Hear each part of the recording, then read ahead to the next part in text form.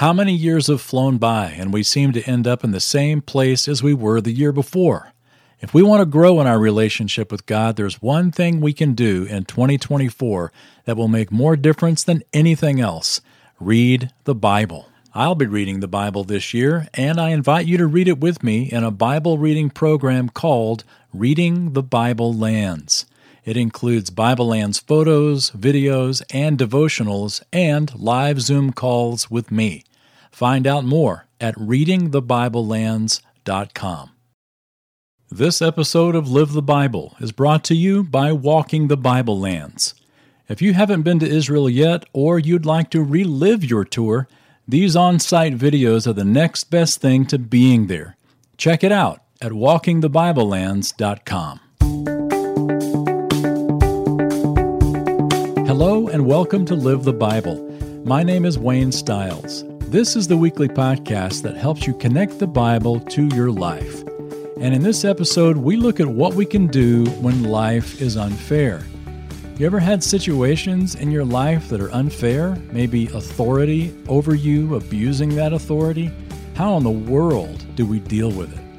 Well, I'll be back in a bit with more, but for now, let's hear this week's podcast. I didn't grow up on a farm, but my granddad on my father's side had a farm for years. And that's where my dad was raised, and my uncle and aunt were all raised on this farm in Terrell. And so, but Granddad still had the farm for a long time, and he would buy horses that would allow the grandkids to go out and, be cowboys and Indians and stuff.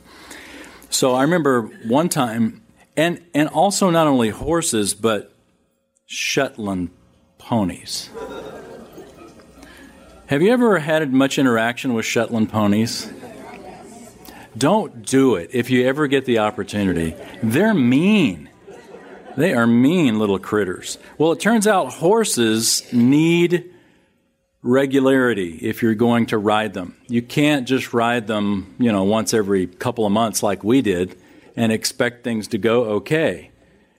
Well, one of the things Granddad would always teach us is as soon as you're done riding, loosen the girth on your saddle a little bit to allow the horse to breathe, and then when you come back, tighten it back up. And so we had done this, and we were out on ride number 2.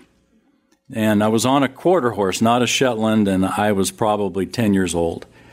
So the feet barely in the stirrups, and we were about a mile away from the barn. Horses have great eyesight. They can see the barn no matter where you are.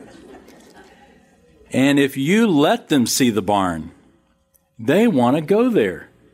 It's funny, they don't want to go anywhere else but the barn, no problem. And we started headed back to the barn, and it was sort of like, I guess there's a phrase like headed for the barn or something, isn't it? But it basically means you're in an all-out sprint. Well, we were riding these out-of-control horses who were headed back to the barn, and suddenly I began to notice that the horizon was shifting.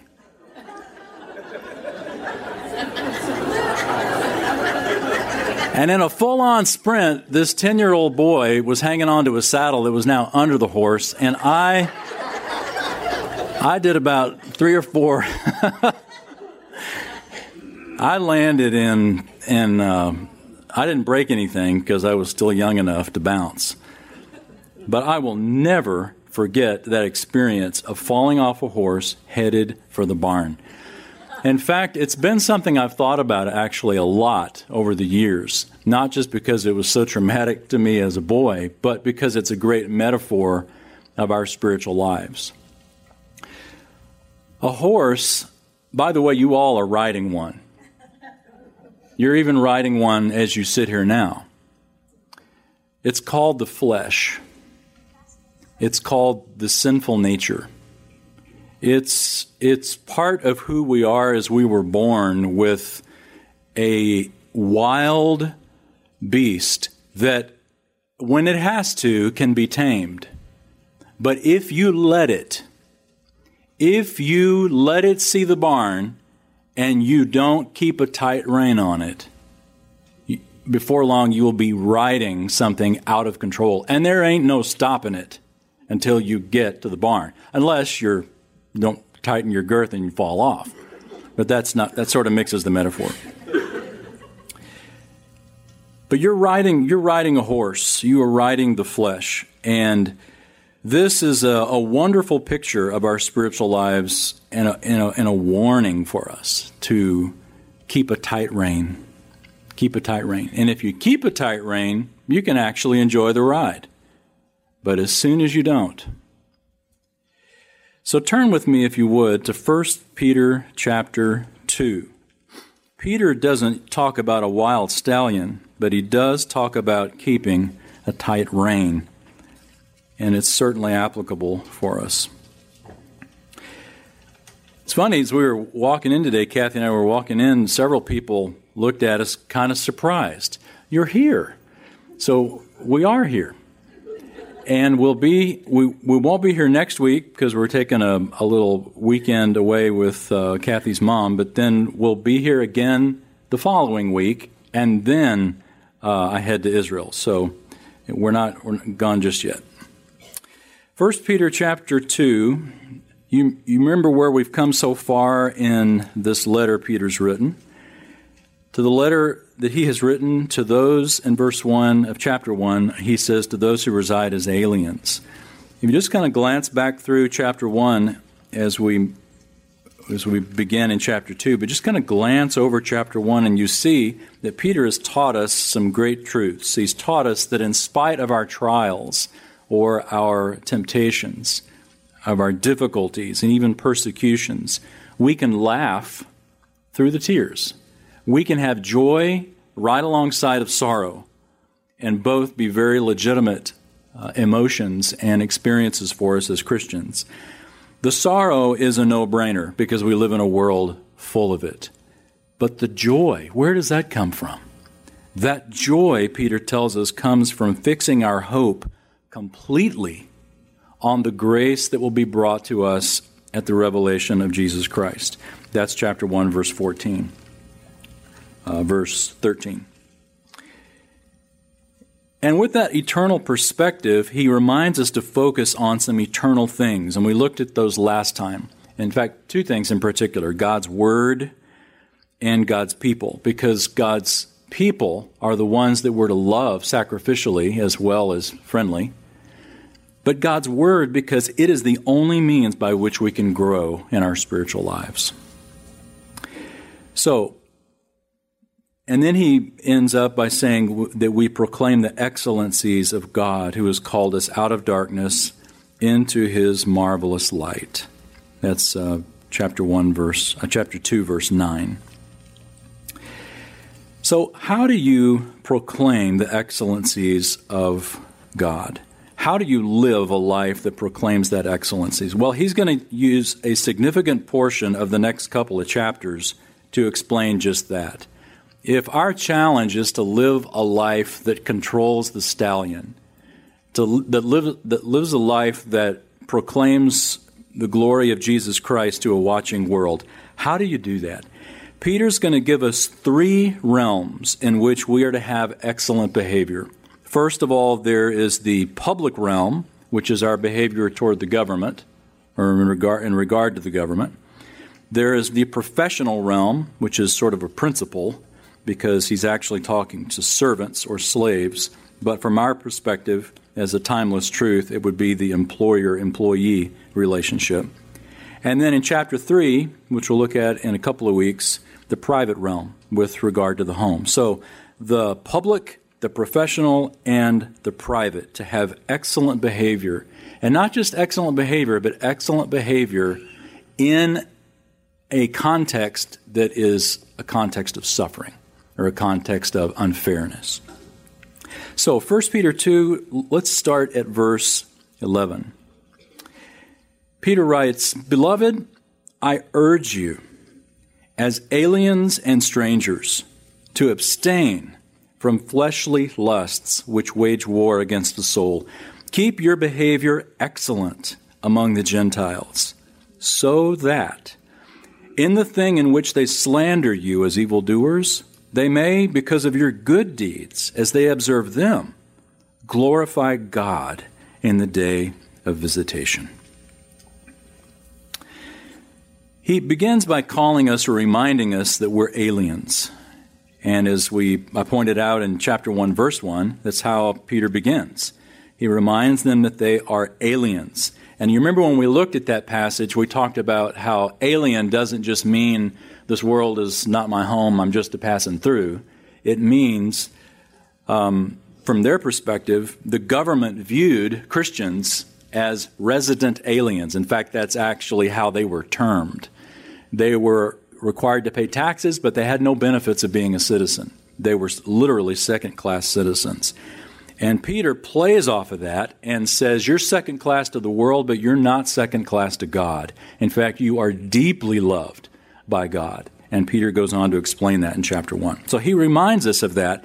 If we are indeed aliens and strangers loved by God, the challenge is to abstain from the fleshly lusts which wage war against the soul. The word for abstain, literally in the original language, means to hold oneself constantly back. To hold yourself constantly back. It's the picture of riding that horse. You've got a horse with a lot of power, a horse that has more power than you if you give it rein, if you give it any slack.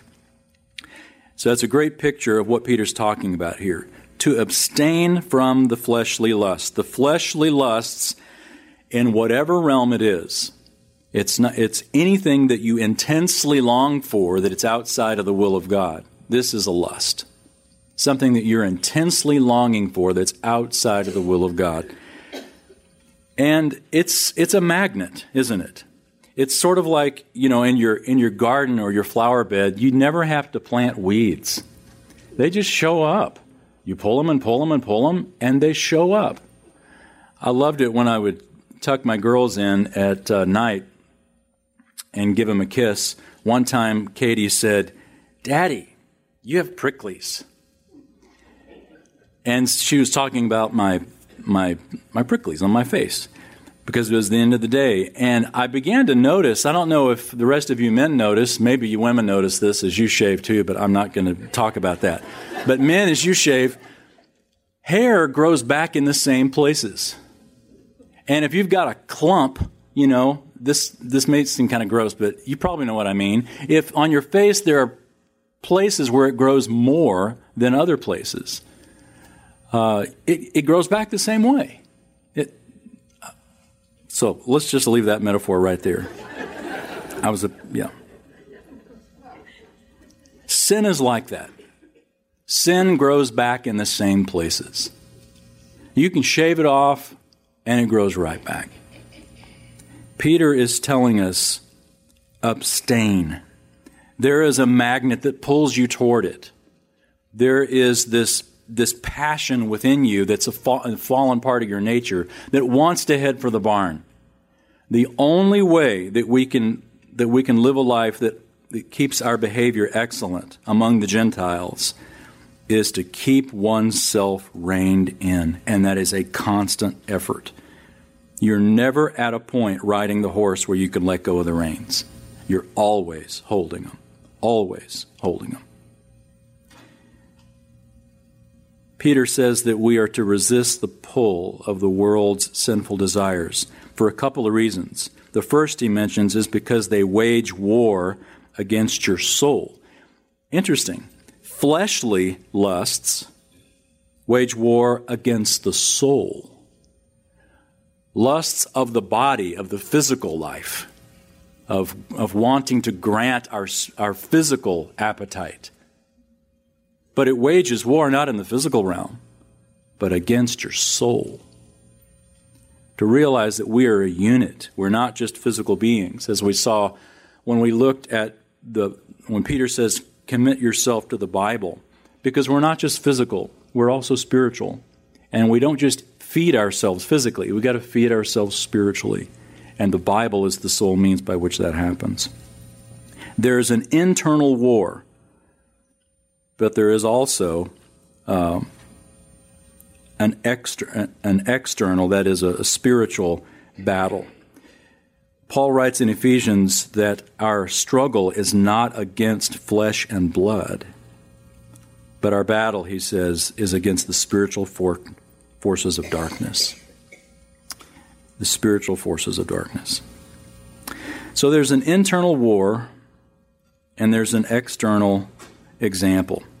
You're to hold yourself back from fleshly lusts, not only for your own well-being, your own soul, but also, Peter says, because unbelievers are watching. People are watching you. You may not think they are, but they are. And if you're in a context with a neighbor or a family member or maybe a coworker or someone that knows you're a Christian, they're watching and they're evaluating. And honestly, because of the stereotype that we live in our culture, we're probably being judged. We want to give them a great example. We want to honor Jesus Christ when so many aren't. It says that they will glorify God on the day of visitation, meaning literally the coming when Jesus comes, because our deeds are by which God receives glory. Peter reminds us in the day of visitation, you live in such a way now because there's a day coming that'll make a difference. May not make a difference now, but one day it will make a difference. We got to have that perspective. We can't just live for now, for the moment, or for the weekend. That's the fleshly lust, the call for those moments. Peter says, keep the eternal perspective in mind. Now, keep your hand here in 1 Peter and flip back to Matthew 5 real quick and look at Matthew 5, verse 16. Matthew 5:16. This is the Sermon on the Mount. Our Lord Jesus said something very similar, and of course Peter's sitting there and he's listening. And I bet Peter got the principle that we just read, perhaps from this sermon. Matthew 5:16, Jesus says, "Let your light shine before men in such a way that they may see your good works and glorify your Father who is in heaven." Now, I emphasized in such a way because your light shines no matter what way you live. You want your light to shine in such a way that people see your good works and glorify God. We don't want our light to shine to where the people see our bad works or our bad attitude or our bad whatever and shame the name of the Father. You think about when David made his compromising choice with Bathsheba. When the prophet came to him and said, "The Lord has taken away your sin," after David confessed and repented. "The Lord has taken away your sin, but because this gives the enemy an occasion to boast against the Lord, such and such is now going to happen as punishment." There is an occasion that we cannot well represent God. And unbelievers are going, "You, a Christian, doing that?" We see way too much of that today.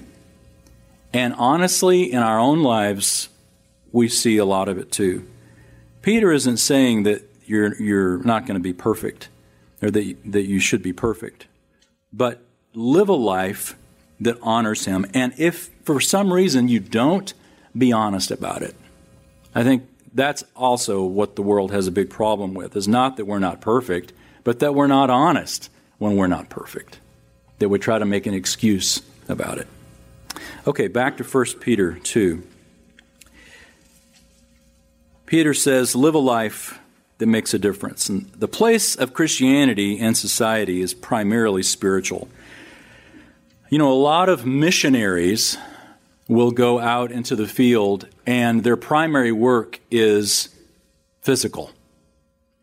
Just feed, just clothe, just sort of a social gospel. Not like Doty. I mean, Doty's up here. He's not talking about how he's clothing and feeding people. He's talking about how he's sharing the word. There's nothing wrong with clothing and feeding people, but they are the means by which the gospel gets an entry. Our primary purpose in the world is spiritual, not physical. Why would you want to spend all your time as a missionary going overseas, clothing and feeding people going to hell without sharing with them the love of the great gospel that Jesus died for their sins?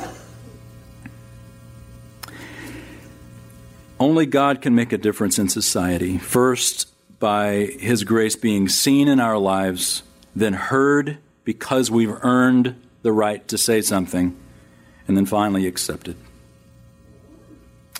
There's a little girl that prayed, "Lord, make all the bad people good and all the good people nice." Isn't that insightful? Excellent behavior in the world begins, as Peter tells us, with excellent behavior in our hearts. The first way Peter tells us that we can do this, the first realm, as it were, is in verse 13. Look at verse 13. Peter says, "Submit yourselves for the Lord's sake to every human institution, whether to a king as the one in authority, or to governors as sent by him for the punishment of evildoers and the praise of those who do right." Submit yourselves. Submit. Submit is not a word that we hear a lot. In fact, outside of the Bible, honestly, I don't know that we hear it at all, unless you're like ordering something online and you click submit. But submit is not something that we hear about. Submit, the Greek term here for submit is a military term. It means to arrange in military fashion under the rank of a leader. It means that you willingly submit, you willingly allow yourself to rank underneath someone who's leading.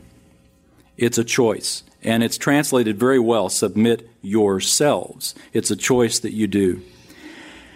And even in this context, as Peter mentions a king or the emperor or governors, but he says to every human institution. So that is a principle that extends, even into our day. And remember that the emperor during the time of Peter, or about the time of Peter, was Nero. If you do just Google Nero, but make sure the kids aren't around when you pull it up and read it. He was a terrible, terrible Roman emperor. Very ungodly and very cruel, not only in his treatment of Christians, but in his treatment of just people. He was a godless man, and Peter is saying, submit yourself to what the Lord has set up in government. Now, we don't submit ourselves when the government requires that we sin. Peter himself didn't do this. In the book of Acts, when the religious leaders told Peter and John not to share about Jesus Christ, Peter says, you determine yourselves whether it's right that we do what man says or do what God says. And he's talking to his authority when he said that. So even Peter is not saying we don't just obey anything, but as long as the government is not requiring us to sin, we obey. 35 miles an hour, most of the time, is a crazy speed limit. You could go a lot faster than that. Hey everyone, Wayne here. Thanks so much for those of you who have left a review for the podcast. In fact, one of the main ways that new listeners find the Live the Bible podcast is through listener reviews.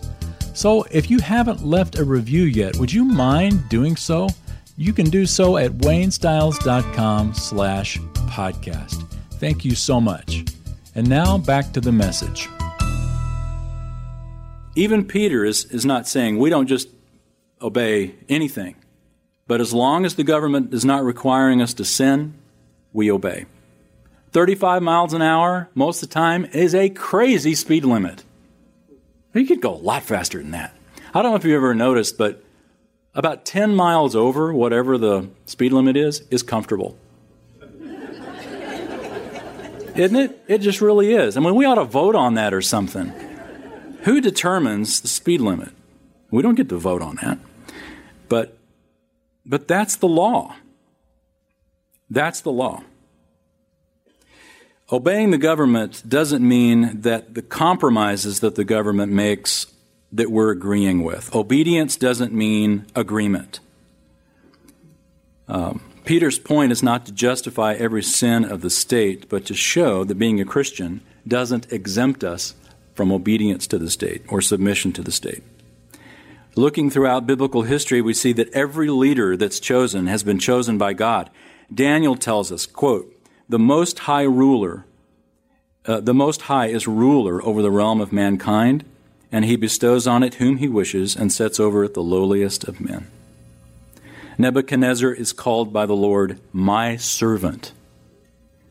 Wicked Assyria is called the rod of my anger by God.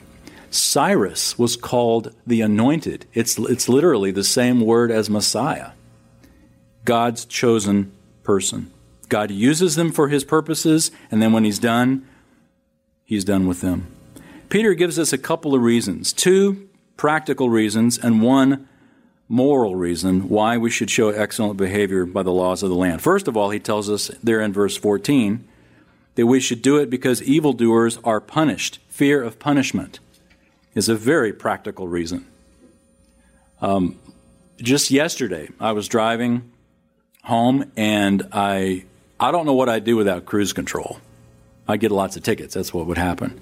But cruise control, if it said, I don't know what it was, 55 or 70 miles an hour, put it right on the money, and now I don't have to think about it. I don't have to worry about speeding because cruise control is taking care of it for me. In fact, I remember at one point, as I was going along, I passed a policeman, and even if you're not doing anything wrong, you see a policeman, you tap the brake. You know, there's just this feeling of, I must be doing something wrong because there's a policeman.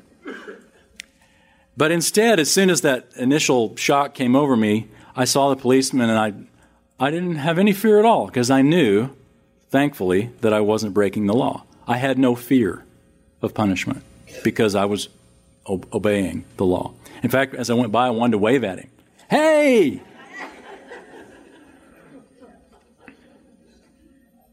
I didn't, but I wanted to.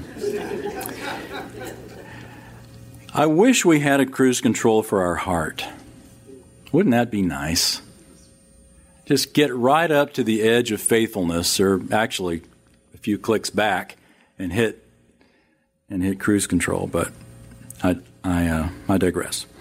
So aside from the practical reason of fear, there's also a higher reason that you might call a moral reason. Peter says in verse 13, submit yourselves for the Lord's sake. For the Lord's sake. You're not doing it because of the president. You're not doing it because of the policeman. You're not doing it even out of fear of punishment as much as you're doing it for the Lord. To honor God. To obey the laws of the land, whether that means paying your taxes, driving the speed limit, or any other law that there is. We don't do it for any reason. The primary reason is for the Lord's sake. And there's a benefit of obeying for the Lord's sake. Look at verse 15. Peter writes, for such is the will of God that by doing right, you may silence the ignorance of foolish men. Literally, the Greek there is that you may muzzle them. You may silence them. Verse 16, act as free men. And do not use your freedom as a covering for evil, but use it as bondslaves of God. Honor all people.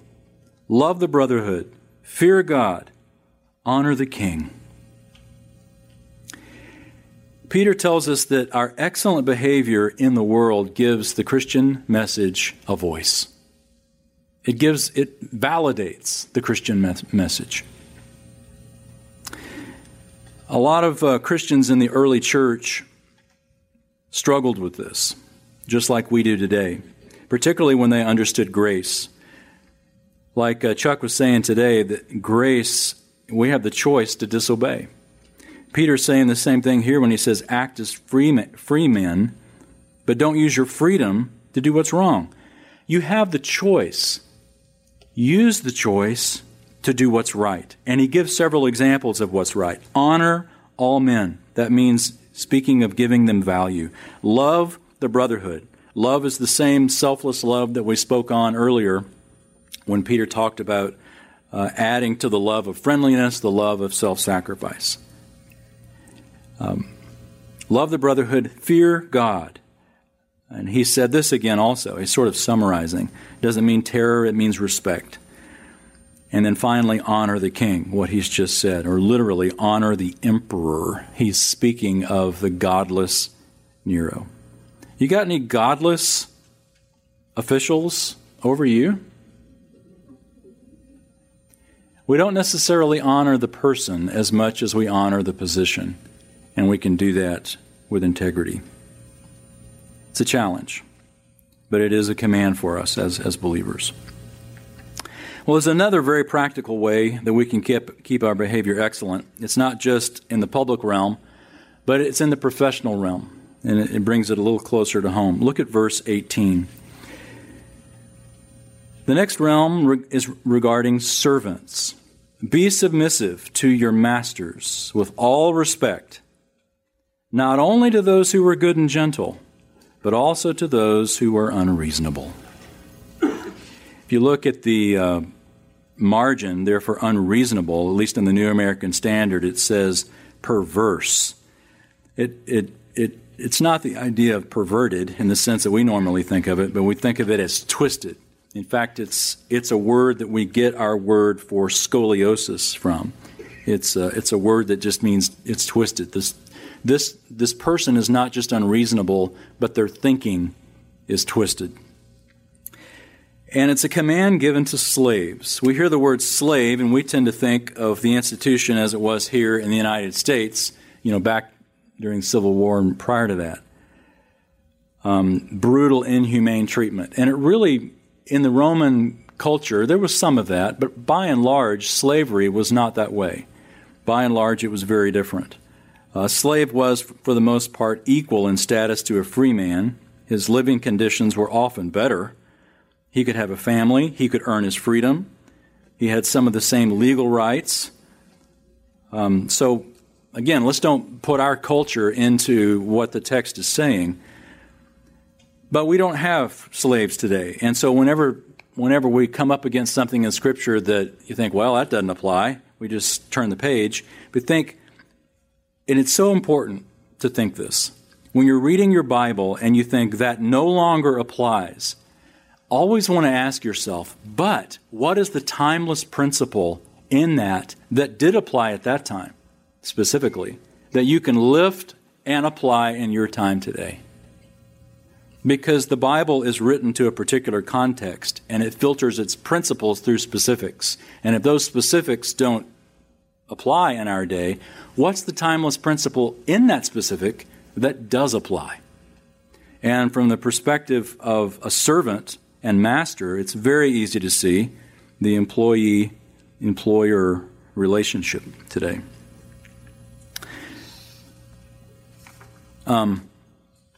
Many Christians had masters who were good and gentle, but some were crooked, twisted. The Greek word is skolios. The New International Version, I think, translates this as harsh. It's really nice to work for a good boss. But have you ever worked for a bad boss? That is a hard assignment. It's a hard assignment. Peter is specifically addressing what to do when your boss is crooked. When you're working for a leader who has a double standard. Peter lifts the burden, in a way, here, by reminding us that we're not responsible for the boss's decisions. We're responsible with how we obey or disobey. Do we submit to that authority? That is such a challenge. We can rise above the tide of our culture. Peter challenges us to rise above, to do this for the sake of the Lord, for the Lord's sake. In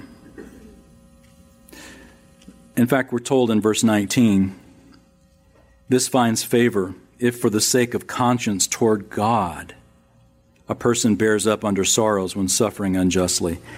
For what credit is there If when you sin and are harshly treated, you endure it with patience, but if when you do what is right and suffer for it, you patiently endure it, this finds favor with God. See, when you're in a suffering situation that's your own fault, that doesn't glorify God. That's just justice. But when you're in a situation in the context of a crooked environment, and yet you're still giving honor where honor is due, you're still submitting to the authority that's over you, that honors God. God is pleased with that. In fact, we're told it finds favor, or literally, it finds grace in the eyes of God. If for the sake of conscience, you're doing this to honor God, you bear up under sorrows when suffering unjustly. And it is a burden, day after day, to endure the unreasonable boss. But Peter is saying, God is pleased with that. It finds favor with God. In fact, we're told twice in verse 19, this finds favor. At the end of verse 20, this finds favor with God. A wonderful, wonderful truth. And it's so essential. So it finds favor with God, and there's also another reason that we can do this. Look at verse 21. In fact, we're not only given the command, but we're given an example.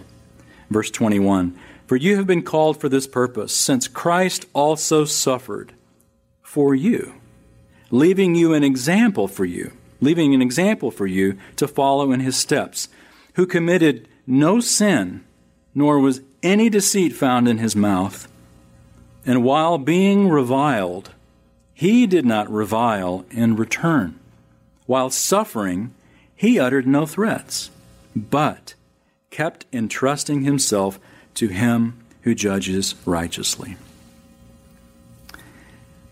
When you are in a suffering situation, realize that part of life will include inescapable, unjust situations with authority over us.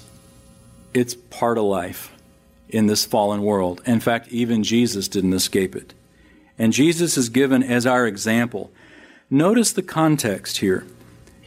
Submit to the government, even when the government isn't godly. Submit to your employer, even when the employer isn't godly. For even Jesus did this.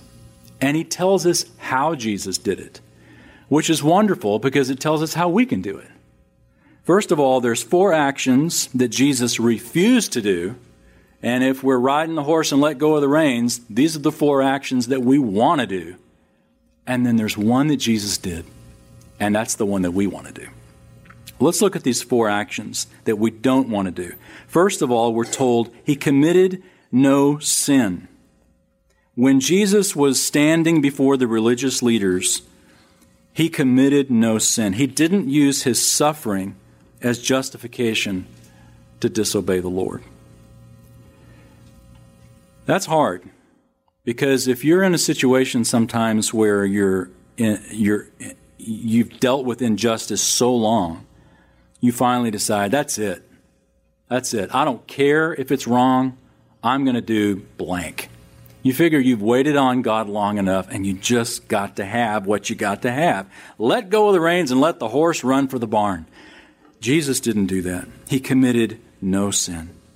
He didn't use his suffering as justification to disobey. Secondly, we're told no deceit was in his mouth. He didn't justify a double standard in his words. Third, while being reviled, he didn't revile in return. Revile, that's not really, again, a word that we use a lot, but it's a word that means, it refers to words that are spoken to you that wound. Words that wound, words that sting, words that are like a pinprick in your skin. To be reviled is to be spoken of with words that wound you. And if you think about it, when it says that Jesus, while being reviled, Jesus was wounded long before he was crucified.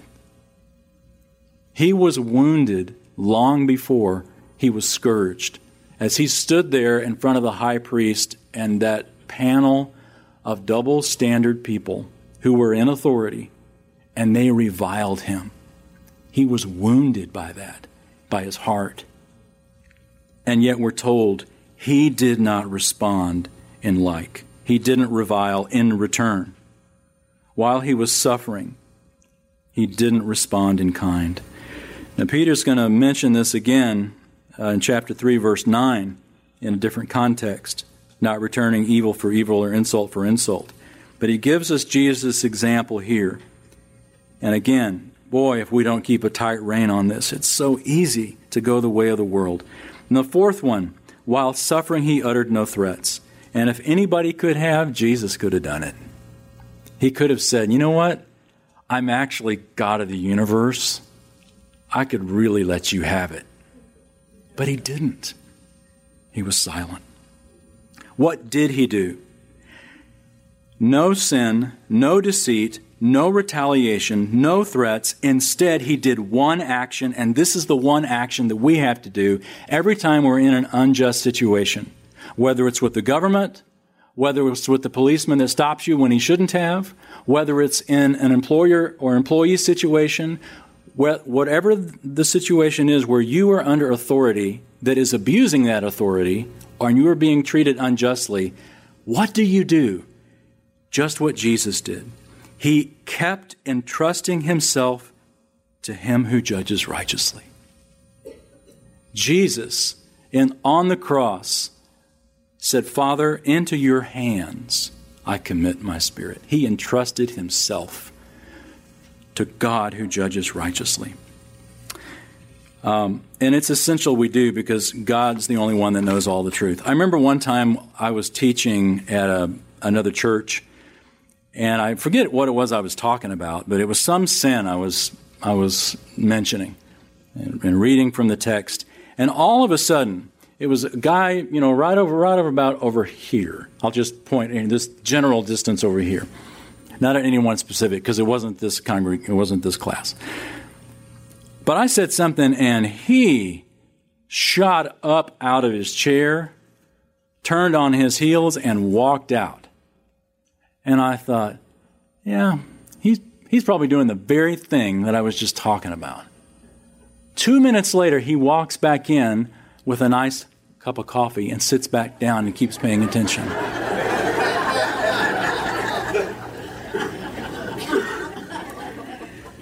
He wasn't in sin. He was just thirsty.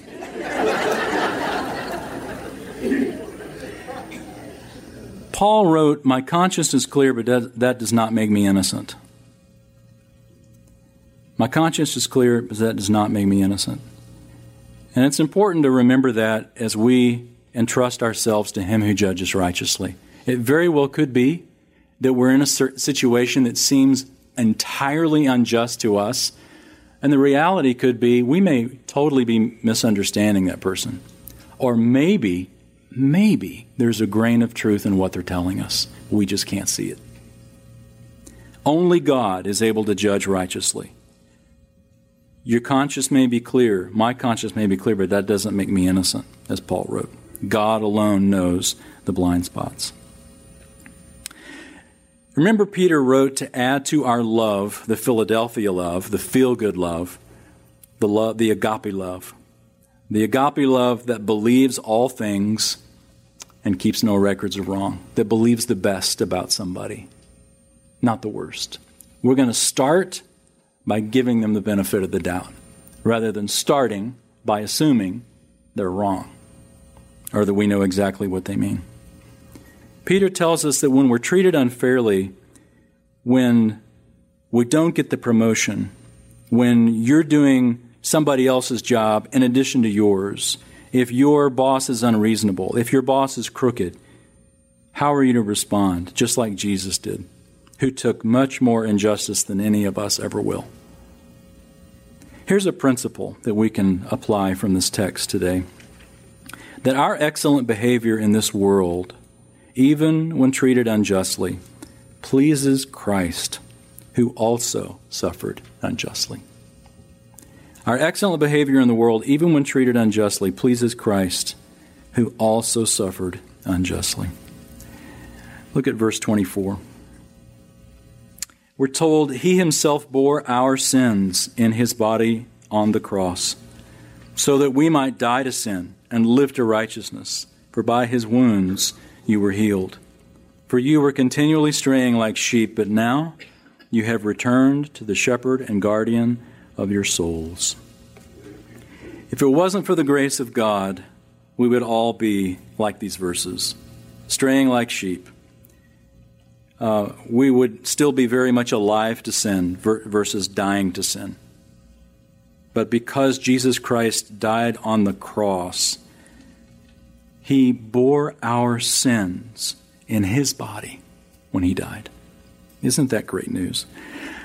I remember reading about a court case in Virginia. There was a deaf couple, recently married, but their disability benefits were cut, and they fell behind on their rent. And it wasn't a lot of rent, so they didn't have but just a few $100s a month in rent, and they couldn't pay it.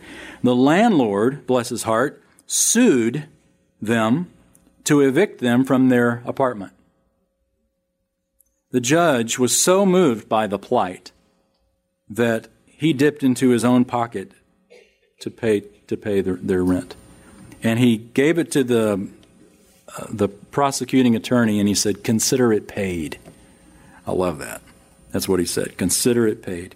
He handed over the money. And then, this was in the Washington Post, it said that 4 other attorneys present for other cases, so sitting around, were so moved that they threw into the pot to help out this couple. Isn't that great? Don't ever say that attorneys are all bad.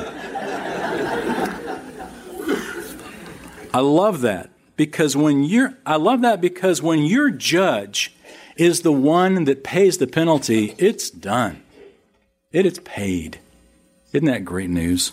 Jesus paid the debt, we're told, that we would not have to submit to that horse that wants to take us to the barn, but we can choose in an unjust circumstance with the government, with their employee, to respond like Jesus Christ. Let's pray. Father God, your Son Jesus is not just our example, though He certainly is that. Peter gives this in the text. He's our example that we should follow in His steps. No deceit, no retaliation, but instead continuing to entrust Himself to you. And that's what we want to do. Remind us in those moments when we are treated unfairly, unjustly, that we can entrust ourselves to you, Lord, because you know it all. You know the truth, and one day you'll make it all right. He's not only our example, but He is also our sacrifice. Jesus didn't come just to be an example. He came to die in our place. And Lord, I pray for anyone here today that has not placed their faith in Christ, that for whatever reason they think that their good life is going to earn them heaven, and somehow you will overlook their sins. Would you open their eyes to the truth that sin separates, but that Jesus died to take away that separation when He bore His sins in His body on the cross, and that by faith in Him, sins are forgiven.